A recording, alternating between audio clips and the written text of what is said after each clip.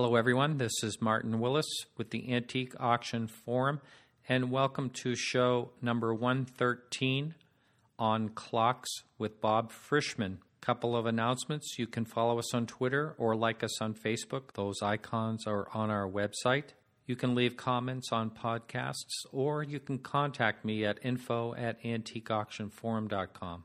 Thank you for listening, and I hope you enjoy today's show.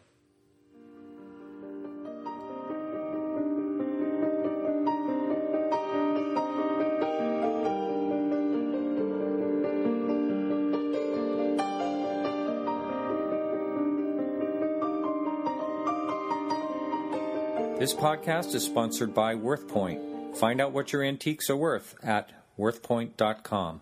So I'm in Andover, Massachusetts, and I'm at Bob Frischman's Bell Time. How you doing, Bob? I'm good, thank you. Bell Time clocks. I said almost all that, right? Yeah, that's right. Yeah. I got the idea for the name because Winslow Homer did an engraving for Harper's Weekly entitled Bell Time that shows workers leaving the mills in Lawrence.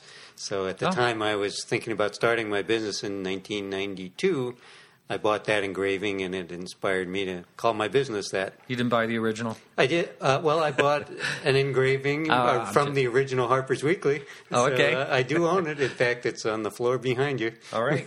All right.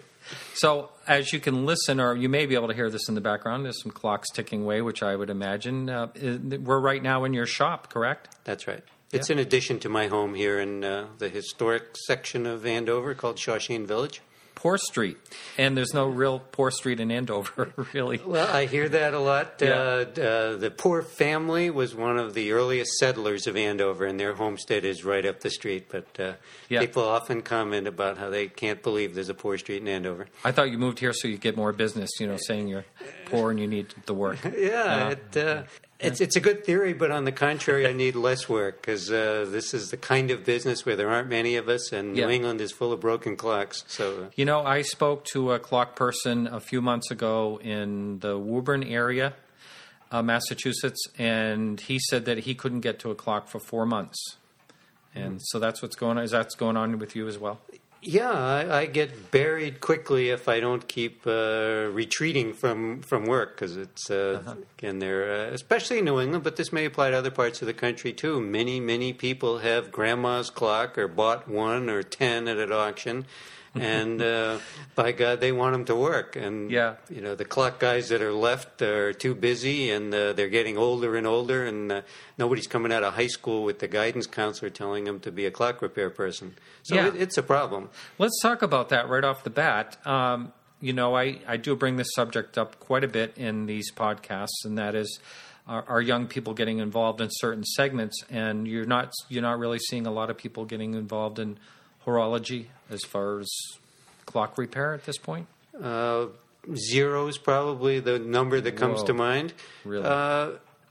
Occasionally, one reason I set up an antique shows, in addition to hoping to sell clocks, is to try to do the missionary work required, not only to get them interested in clock, but get them interested in repairing.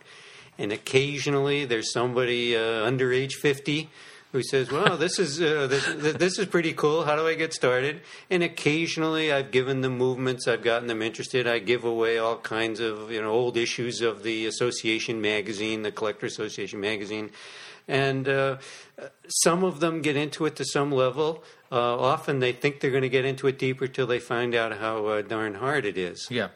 But if you're listening to the podcast, and a lot of young people do, I would imagine that it would be a pretty strong career to get into if there's less and less people doing it.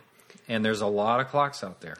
It's part of the whole problem, and I won't get on that soapbox, which is really vocational training for the large percentage of high school kids that don't need to go to college, don't want to go to college, probably aren't going to get a good job even if they finish college. It's because of the way the society is now. And as people have pointed out, we're running out of plumbers and electricians, and we're also running out of clock repair people. Wow. Can you explain to the listener what exactly you do? Because you have a lot of things going on the internet. You're very active. You do a lot of lectures. But what is Bob Frischman? What is he? What is your day like? The way I make my money principally is by repairing other people's clocks. Today, and as an example, someone brought in probably an 1880s Seth Thomas shelf clock, and like all mechanical clocks, at some point, regularly in their extended lives, they stop working because of accumulating wear and dirt, which requires me to take them apart and deal with the wear and dirt and put them back together, and they're going to keep running, hopefully, when I'm done.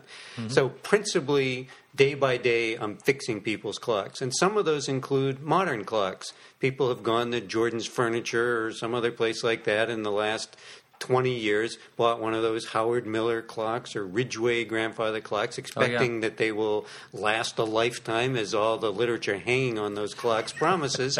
And within 15 or 20 years, the clock stops, and they're irate until it's explained to them that these are machines like your car. They're actually a much less sophisticated machine than your car.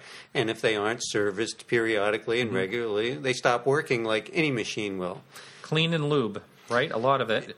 Well, that sounds simpler than it is. Yeah. And the term that we use and many of us use is overhaul. Because you actually have to disassemble the machine. You can't just poke the vacuum hose in there and spray it with WD-40 and you're good to go. Isn't there like a vibrating tank or something that I've seen people use? Ultrasonic cleaners. Yes. Okay. And the myth when those vibrating. You're close. The myth that started when those came out is that you didn't have to do that disassembly. You just drop that thing in there, throw the switch with this strong chemical in there, and it would come out good as new. Not only is that not true, if you don't do some disassembly, you actually wreck stuff inside from the chemical, which is a strong ammonia solution. Wow! But it, obviously that type of dunk doesn't deal with wear issues. It gets rid of the dirt, but if the clock, other things are worn, and often they are. The bearings require bushing, where you ream it out and put a little sleeve in there that reestablishes the correct size and location of the little hole the gear turns in. The clock is not going to work. In fact, it'll probably work not as well because that dirt was probably helping keep the gear in place until there was so much dirt that everything stopped. Yeah. And do you actually sell clocks too, or is it just repair? Yeah, the other part of my day, thanks for the reminder, because these days are long and busy, is that I buy and sell clocks as well. I say, and it's actually pretty true, is that the only reason I sell clocks is so I can buy more, because I've sold more than 1,400 clocks in my time, and obviously there's no room for 1,400 clocks here, unless I become one of those real clock nuts, where you can't walk through. You'll be on American Hoarders or whatever. Yeah, that's right, or at Danvers State Mental Hospital. So, at any one time I might have, up to 100 timepieces, but some are small and they're scattered around, and then periodically I do antique shows, and I also have many of them shown on my website online, and people buy from me that way as well. Well, we mentioned your website. What is the address of that? It's Belltime, BELL-TIME.com, and my picture's there, and you can see me yakking away on the associated YouTube. Like 120 YouTube videos or something? Yes, another sort of online self-help group came here and told me that they wanted to do 2 and 3 minute segments about every possible aspect of clock and watch repair and collecting that I could think of. I'm sorry, not even watch, just clock related. And they said, we'd like you to have at least 120. And I gulped, and then when I started to make the list, I got to 120 pretty fast because there's every clock company, there's sort of every aspect of how they work and where they hung and the styles and types. So that act turned out to not be a problem. And now if you have an old Ansonia clock and you do a search on Ansonia, it's a good chance pretty high up on the list my little video is going to pop up for 2 or 3 minutes. I'm telling you as briefly as I can about the Ansonia Clock Company.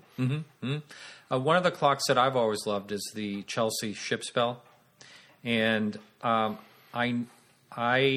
remember just a few short years ago they were selling for pretty high money. It seems like they're a little more reasonable now. Do you keep your eye on the market on what is hot and what is not as far as clocks go? Yes. One reason is because I also probably 30 to 40 days a year work for one of the country's largest antique clock auction houses, which is based in Windham, New Hampshire. It's Bob Schmidt's auction company. Absolutely. Yeah, so... you catalog? I catalog and photograph. Probably the last auction I did, perhaps almost a half of the clock auction component of it. He also has watches in there. So several hundred of those clocks were not only described and photographed by me, but I provided the auction estimates. I'm pretty good at knowing what things sell for. I would say Chelsea has long-term enduring value. I haven't seen prices go down particularly with Chelsea's.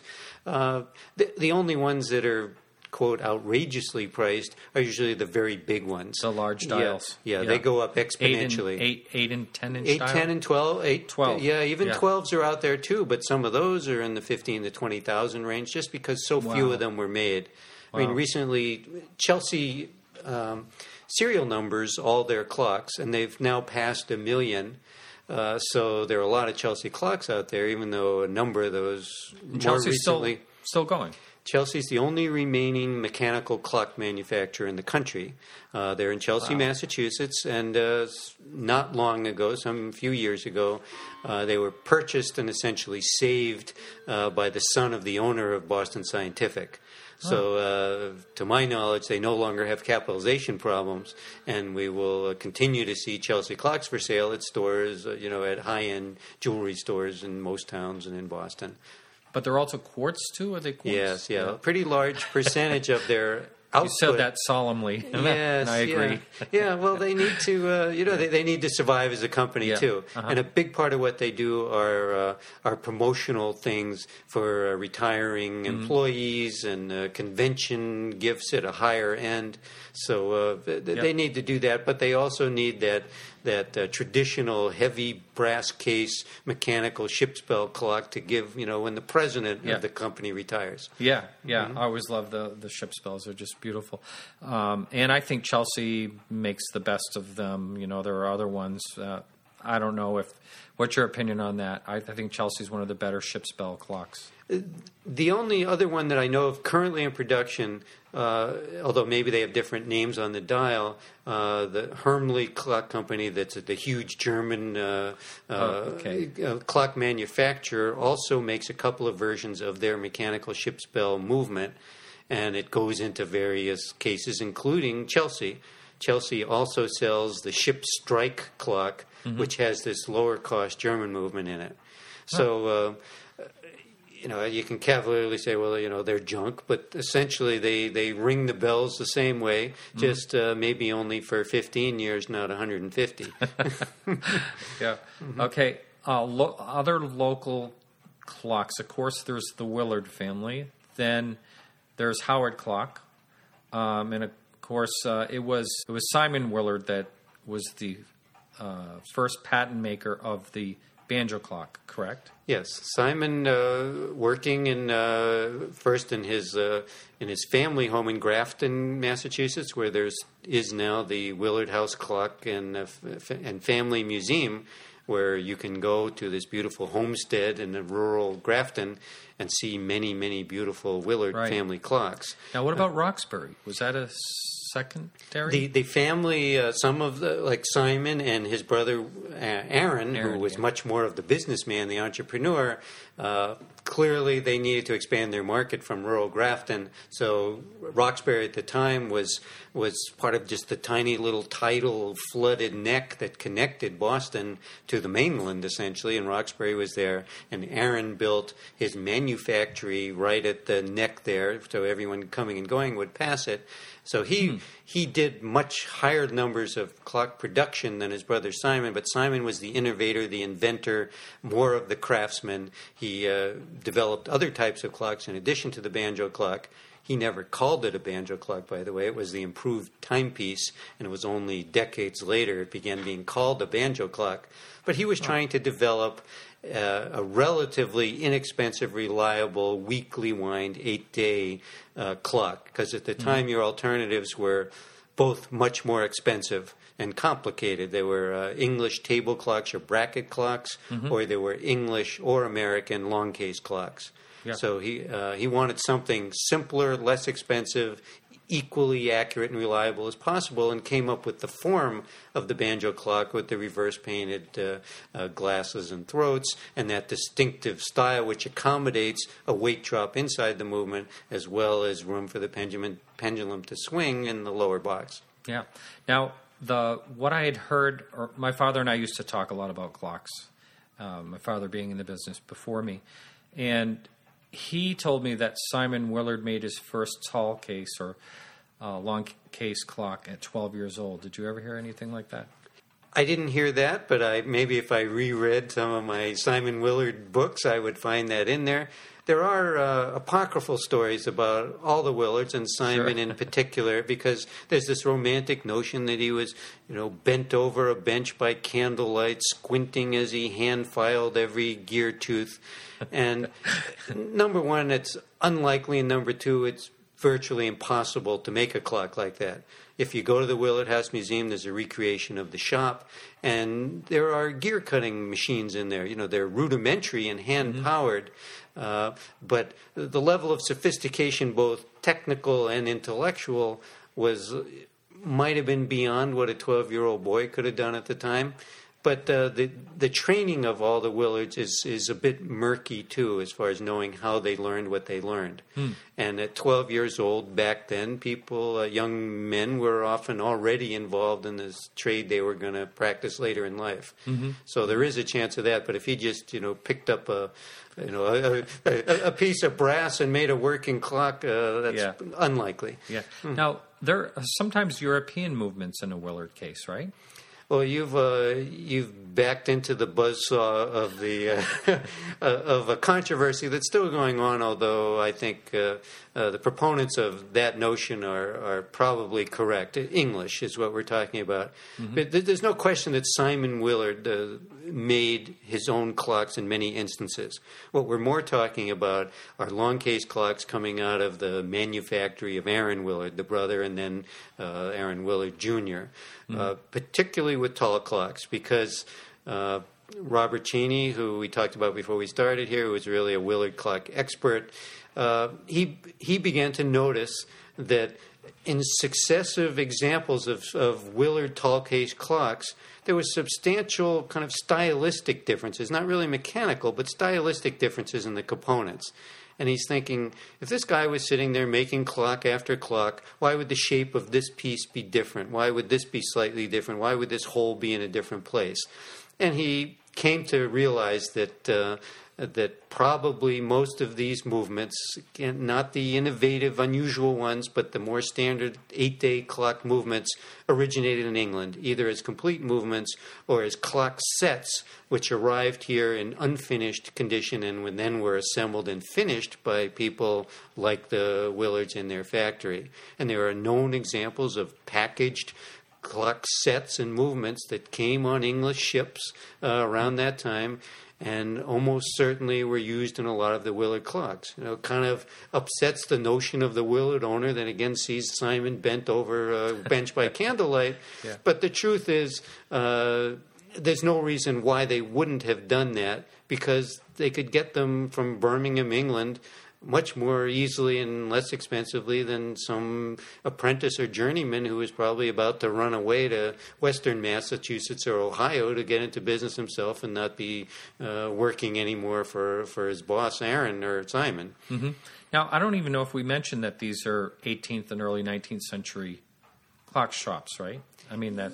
Yes, certainly the Willards began being active in the late 1700s, and the banjo clock appeared early in the 1800s. Mm-hmm. And by the second half of the 1800s, the Willards weren't in business anymore. So, yes, we're talking about that. And we also, in those same early years of the 19th century, that's when true mass production of clocks emerged in Connecticut.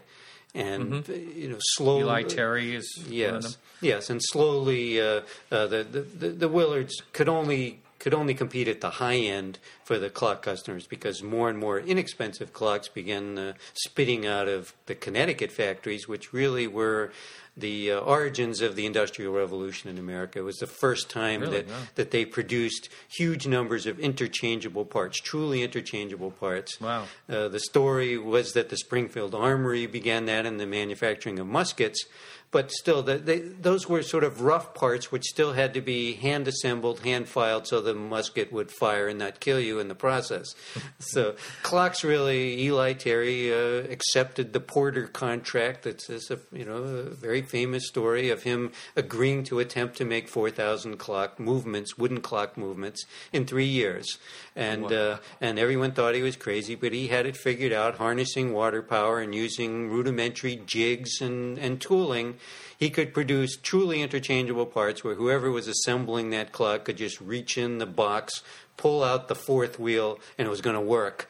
Wow. They would all work. And the price of clocks then truly became affordable to not just affluent Americans. Uh-huh.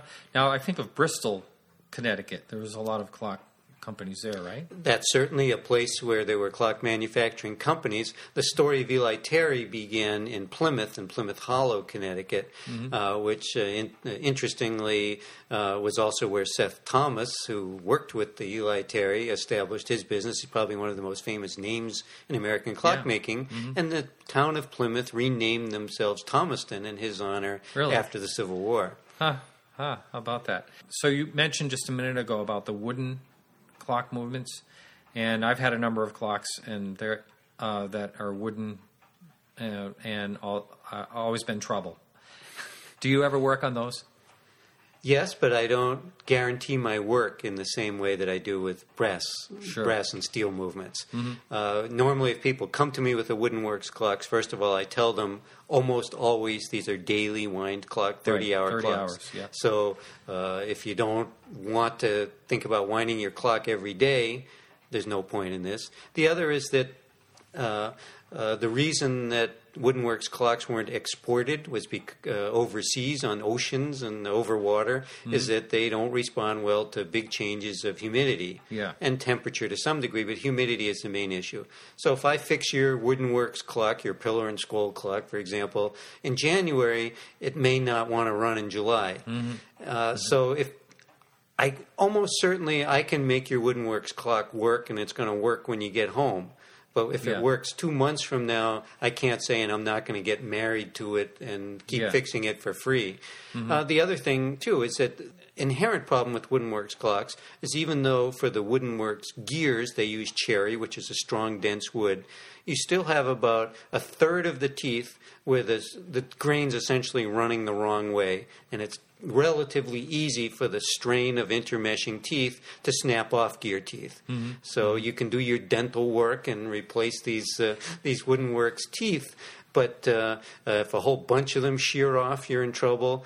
And sometimes you forget when you're winding the clock which way to turn the crank, and then you shear off a lot of teeth very quickly. Wow! So they're great artifacts if you want to, wind it up a couple of turns when you're having company for dinner. Yeah, that's great. But if you want a clock that's going to run every day and you want me to fix it, you're going to expect to, have me fixing it a lot probably.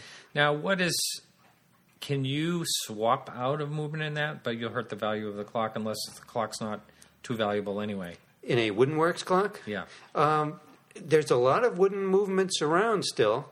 And in fact, there's a guy in Connecticut named George Bruno who made a big study of this whole thing and actually developed the tooling and the plans and everything to not only make Wooden Works parts, replacement parts, but also entire movements. Wow. So you can actually buy a brand new fourth wheel or a brand new entire Terry-style Wooden Works movement to put in your clock. If you're replacing only components, I don't think anybody cares, and they're not going to turn away your clock because you've got a new wheel in the movement. If you say this is a brand new George Bruno movement in the pillar and scroll movement, that probably would affect it. But you have to keep in mind too, we've got almost a Darwinian process here, where the ones that were no good went into the dump or the wood stove in 1830. So they're gone, and nobody's struggling to make breeding. those. Yeah, exactly. Yeah. Nobody's struggling to make those work anymore.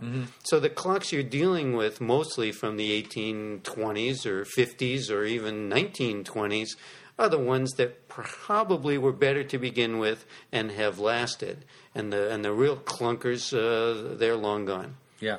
Now I want to talk about a controversial person in the clock business, and that is Elmer Stennis. Mm-hmm. And your wife. Your wife wrote an article for Yankee Magazine? That's correct. Yeah. Obviously, as a writer, she looks for interesting topics, and ones that relate to clocks interest me too. And Jean Shinto is her name. She writes principally for Maine Antique Digest these days. But back when this article was written, she offered it, the idea, and then the article to Yankee Magazine. Yeah. And even though the whole story is sort of much bigger and, in fact, kind of more sordid than Yankee Magazine published, it's part of our legacy in a sense. And I think there's not relatives around now that are going to sue me for saying anything, and it's true anyway. Yeah. Which is your best defense.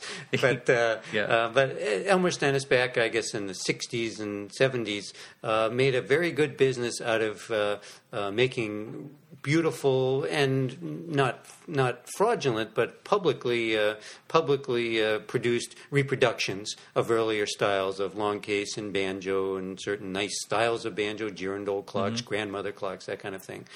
He was active down in the Weymouth. One Tick-Tock Lane was his address there. That's right. Yeah. And again, he did this. He had eventually a very able assistant woodworker, cabinet maker named Foster Campos, who carried on the work after Elmer died. But it's a sad story in a way, where Elmer was a hard drinking guy, and eventually probably not sober, as it was attested by people who saw him that day. He shot his wife, killed her, but through I guess certain machinations of our legal system, served only a couple of years in the Massachusetts Correctional Institution in he Plymouth. made clocks. And while he was in prison. Exactly. Those clocks are stamped MCIP inside. Yeah. Some think that stands for made clocks in prison, but we think... There's one on parole, right? Well, one of them is out on parole. Yes, that's right. Yeah. Those are stamped there too. So, and some of the work was done by inmates and himself in the prison, with Foster Campos, that assistant, coming and going with raw materials and the finished clocks coming out and all afterwards. So, so Elmer was released from prison, went back into the clock business, and sometime later was shot and killed in his own bed by his son.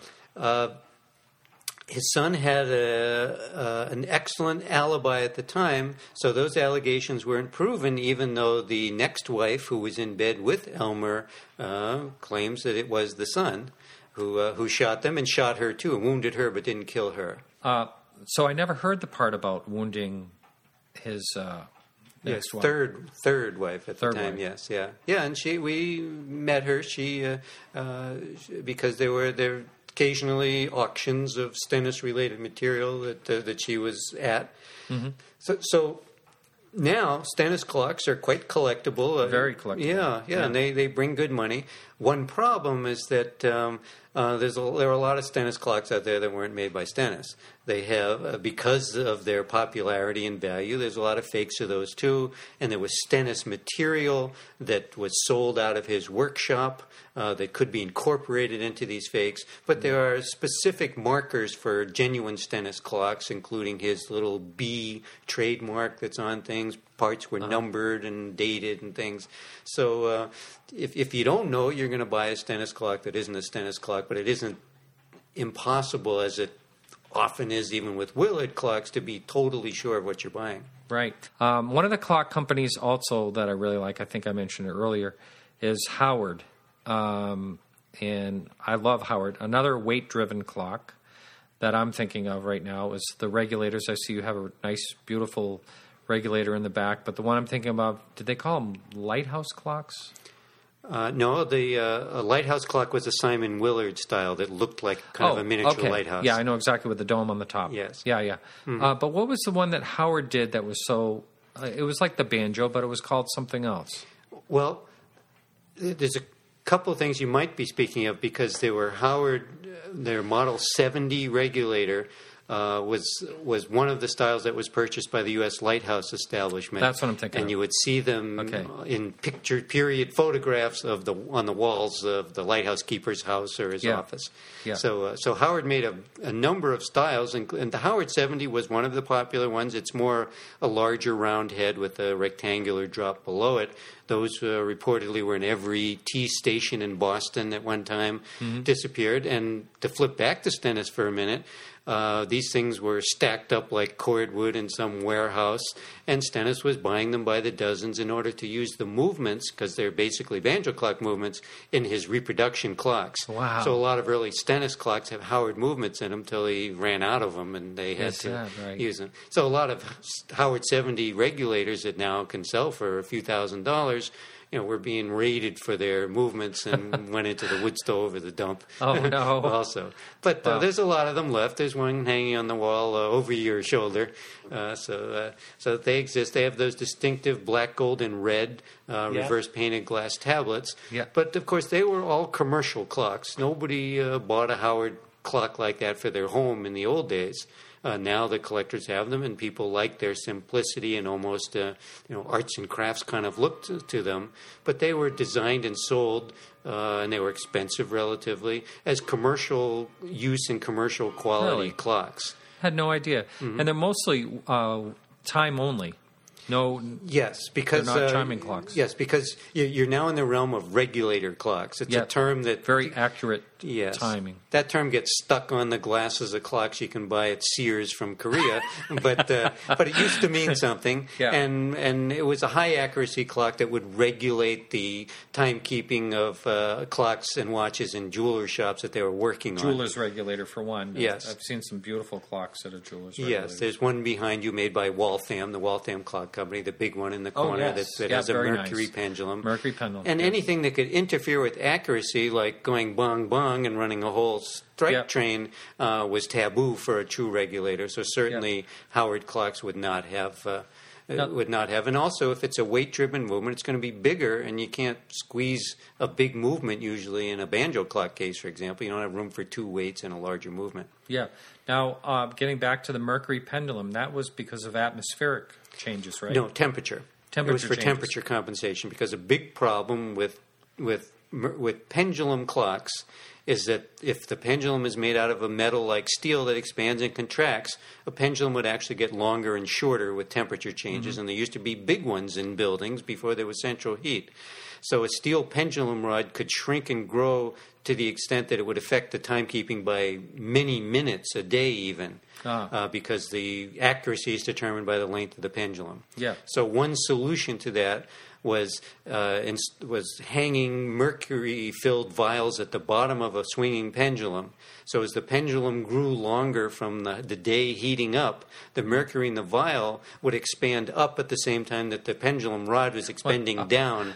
So you essentially had the same functional length of a pendulum, and it would keep better time. Isn't that amazing? Yes, Yeah. you had to have the right amount of pendulum and of mercury, and somebody smart that put the whole thing together. But if it was done correctly, you could have accuracy within seconds a month, truly, out of a mechanical ticking machine. Isn't that amazing? So what are some of the other things you get into as far as clocks go? Part of the way I keep myself motivated and interested is that many clock-related things also appeal to me. Certainly all the ephemera. I have a large collection of stereo views that show clocks in them. And I write regularly for the magazine of the National Association of Watch and Clock Collector that comes out every 2 months and loves to have articles from guys like me that like to learn and write about the clocks that we're otherwise busy repairing, hopefully, on our workbenches. So there's the associated issues of the ephemera, a project that I love that I've begun doing over the recent years is horology and art. Horology, the art of the science of timekeeping. And there are illustrations, paintings, drawings going back to the very beginnings of mechanical timekeeping in the 12th and 13th centuries, which have clocks within the image somewhere. Nice. So you can go back to Bruegel and Titian.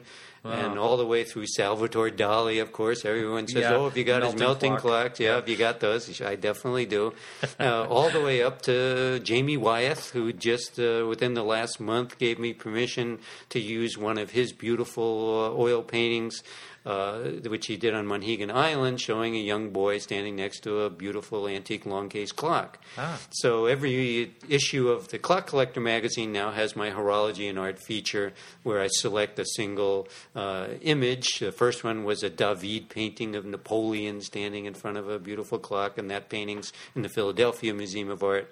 So I have a great time where I'm combining art history with clock history, and seeing beautiful pictures, and also seeing clocks within them that almost never are there by accident. The clock perhaps is just showing that the person is wealthy, but especially in earlier paintings, the clocks were allegorical. If there was a clock in the painting, it was because you were trying to say something about the sitter, if it was a portrait, or about the scene, if it was a landscape or an interior. Oh, wow. In all your years of working on clocks and doing all this that you do, can you think of anything that's happened that was really fascinating? Mm-hmm. Yes, certainly it continues to happen, and that's why this isn't boring at all. That's great. But some people think, oh, you're tied to that workbench doing the same thing day after day. Believe me, that's crouched over making gears. Yes, believe me, it is Yeah. not like that. These clocks have 1,000 ways they want to make you feel like an idiot, and and I've found them all. Maybe that's why I also like studying this stuff, because at least it doesn't have to tick at the end of the process. But I'm sure a lot of your listeners read David Sobel's book, Longitude, about John Harrison, who in the 18th century developed an accurate enough timekeeper to allow the determination of longitude at sea. So John Harrison's name is well known now, mainly through David Sobel's book. As I mentioned, I also do lecturing at historical societies and things like that, and I was at one where a woman came up to me and said, I have a John Harrison clock. And I hear these kinds of things. I said, yeah, great, thank you. Next. But sure enough, she called a couple of months later and wanted to bring it to me because it needed some repair. And she brought it to me, and it turns out this is a clock that disappeared in 1940 when an antique dealer in New York liquidated his shop. And no one ever since has known where this is. The only reason anyone knew it existed is because there was a grainy black and white photograph of this clock from that dealer's sale catalog in 1940. Wow. And there are people who've looked for this clock ever since. It's unlike any... Are you serious? So this is like a really major find. It's unlike any John Harrison clock before. So the clock showed up here, and in consultation with experts, it was pretty quickly determined that it's a total fake. It says John Harrison on the dial. It was probably made in the 1920s in London at a time when there were growing numbers of rich nouveau riche, perhaps, collectors, a lot of them American, that were being fed a lot of stuff from England and the continent because they wanted to be collectors of significant art and decorative art items. So in the 40s, when this picture was taken, that was the fake? That's the very clock. There was certainly only one, and the owner, who wants to remain anonymous, not from embarrassment, I don't think. Maybe just wants to do it because it was her ancestor who bought the clock in New York City. It's clear this is the clock because she has the receipt from this antique dealer in New York, so wow. the chain of ownership is clear there. So this is a clock that has some connection to the work of John Harrison. Some of its attributes indicate that whoever made it was familiar with what Harrison was doing, but in many ways it's a made-up clock from 18th century and 19th century components with some bells and whistles to fool somebody who wanted to own a John Harrison clock and didn't know enough about them to wonder if this really was one. Wow. Now, if that was a real clock of Harris, what would something like that? Any idea what something like that would be worth today? The only way you can even get close is because there was a John Harrison long case clock that belonged to the Time Museum in Rockford, Illinois, which was disbanded, and its items were sold at a series of Sotheby's auctions earlier in the 2000s. That John Harrison long case clock, I'd have to look it up, but certainly it was, I think, more than $100,000.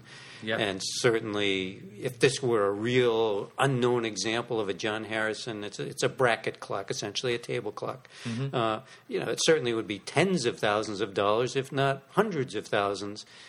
Especially, if no one knew that John Harrison made this particular kind of clock, and it would have all kinds of scholarly value as well as financial, because here's another part of the John Harrison story. There are hardly any John Harrison clocks around, because mostly he was spending his time trying to figure out a way to make a marine clock that would be accurate and keep these English warships off the rocks. Wow, isn't that something? And you said that was a bracket-style clock? Yes, it's a table clock, maybe standing 20-some inches tall. And when they a bracket clock, just for the listener, a lot of times you see the bracket clocks, and they're kind of big, but they're actually made to sit on a bracket on the wall.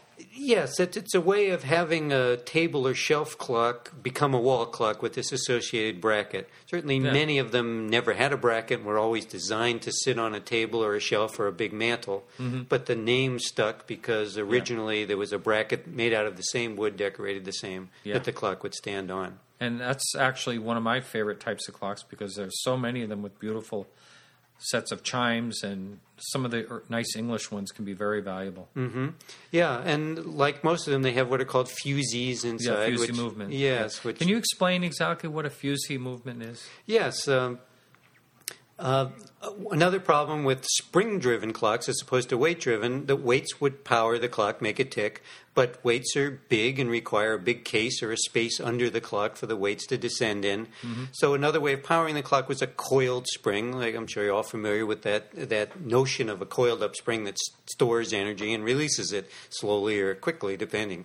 So once the technology existed to make mainsprings instead of having weight-driven clocks, a problem, though, was that the clock would tend to run fast when it was first wound up and slow down as the mainspring power decreased. So there were a few fascinating, really mechanical fixes for that. And one of them is a fusee, which is a cone-shaped gear.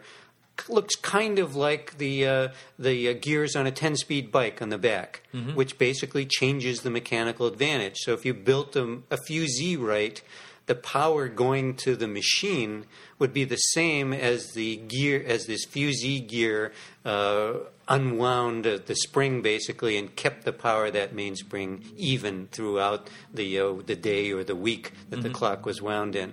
It's a little complicated, but it worked if it was set up right and enabled spring-wound clocks to be close to the accuracy of weight-driven. Now, I think of those springs that I've seen in the fusee watch are really like wire almost instead of the flat spring.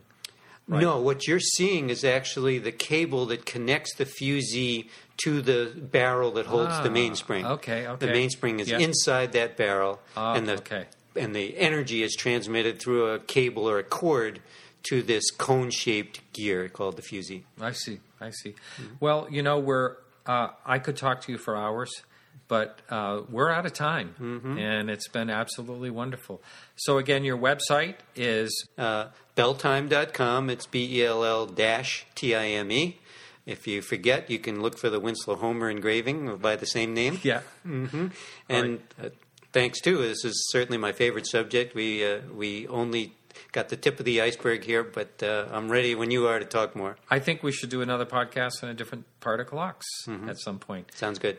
Thanks so much. So this is Martin Willis with Bob Frischman, and we're signing off.